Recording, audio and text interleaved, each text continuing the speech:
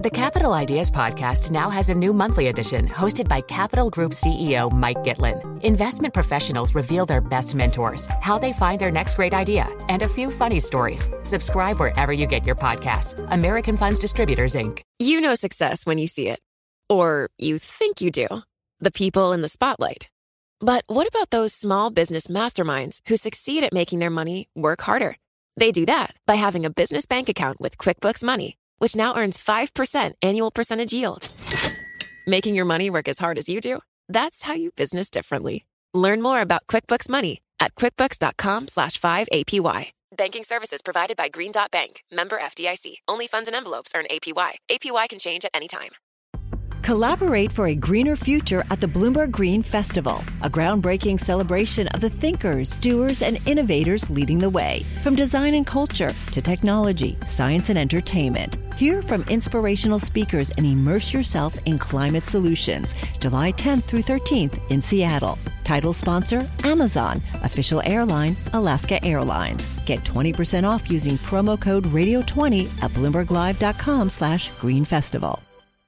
Let's get to our guest now. Divya Devesh is Asia FX strategist at Standard Chartered, joining us on the line from Singapore. Well, when we look at what we heard from the Fed, they basically indicated that they are not going to do what the Australians did and pivot in their inflation battle. What does that mean for this relentless US dollar rally?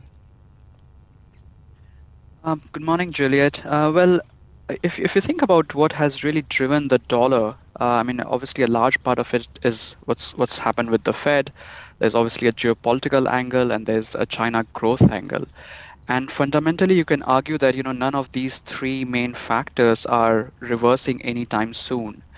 But we have to sort of consider near-term market dynamics, and September was a particularly brutal month for Asian currencies more broadly. In fact, September was the worst month for Asia FX since 2011. So there is a fair amount of long dollar positioning, which is in the markets.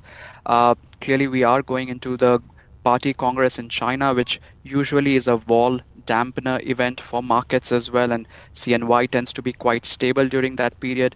We are also seeing some central bank interventions, not just official direct interventions, but also via some other macroprudential measures. So there's a bunch of factors which are coming together at a point when market is quite long dollars. So I think near term there is some downside risk for the dollar, but fundamentally we still like medium term bullish dollar view. I do want to get to your calls on specific Asian currencies in a moment, but want to continue to talk about the strength of the dollar. We had that MLive Pulse survey recently here on Bloomberg about whether or not there should be some kind of orchestrated attempt by major world powers to weaken the strength of the dollar, and 45% said yes. Do you think that is actually likely? Well, it seems quite unlikely to us, especially at this point. I think the US is quite happy with the strength of the dollar. Obviously, they are exporting inflation to the rest of the world. Obviously, there are being sort of parallels being drawn with respect to the Plaza Accord in 1985. But I think there's a few differences, obviously. Inflation back then was at 3%. Today, it's closer to 8%. At the same time, if you look at the strength of the dollar itself, in real terms, dollar is still about 10% below levels where it was during the 1985 peak in March.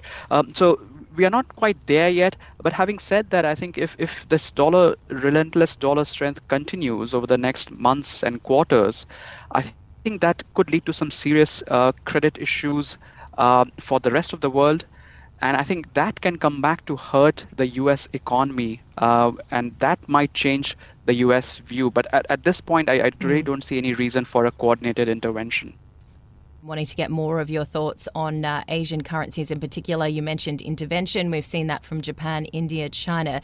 And Bloomberg Intelligence actually pairing their forecast for PBOC easing this year, given the yuan has taken such a beating from the widening yield disadvantage against the dollar. What kind of, further moves do you expect from the PBOC to try and shore up its currency? So I think the next few weeks, we are probably going to see more stability from the yuan.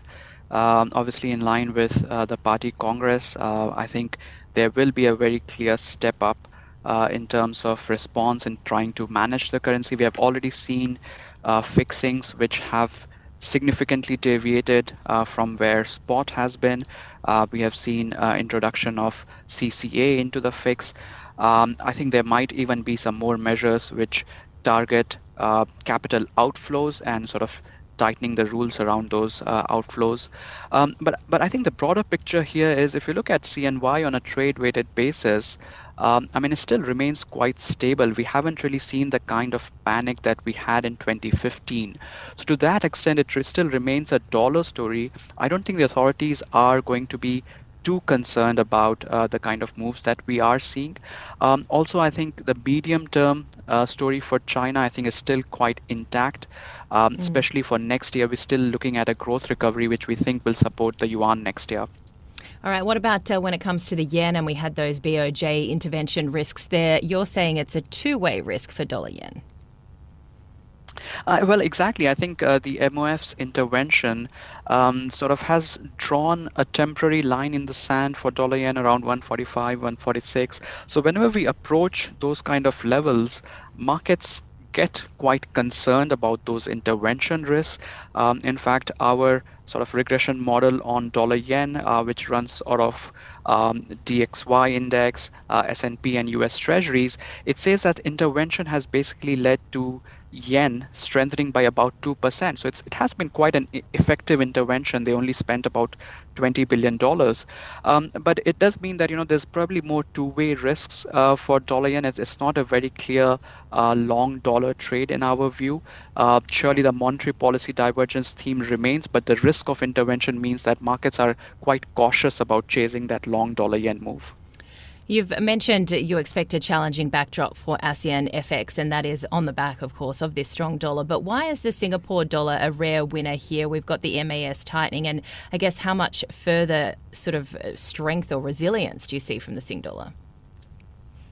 Well, the way we think about Sing dollars is it's perhaps going to outperform most of the currencies in Asia, but not really against the dollar. So I think the biggest support for the Sing dollar really comes from the monetary policy tightening. The MAS has already tightened by over 500 basis points via increase in the Sing near, both changes to slope and center. We are still looking at further tightening in a couple of weeks' time. And I think that directly sort of translates into Sing's resilience in trade-weighted terms. Against the dollar, obviously, I think, what happens with the broad dollar index tends to matter more. So perhaps not against the dollar, but against the other currencies, we still see Sing as being quite strong in the short term. The medium-term risks are a little bit elevated because next year we still expect US and UK to be in a recession. So that would impact Sing via slowdown in global trade. All right, finally, let's get to the Kiwi and Aussie. A big drop in the Aussie yesterday after the RBA surprise with just a 25 basis point hike. We've got the RBNZ today. Do you think there could be a surprise there too? And what does that mean for the Kiwi?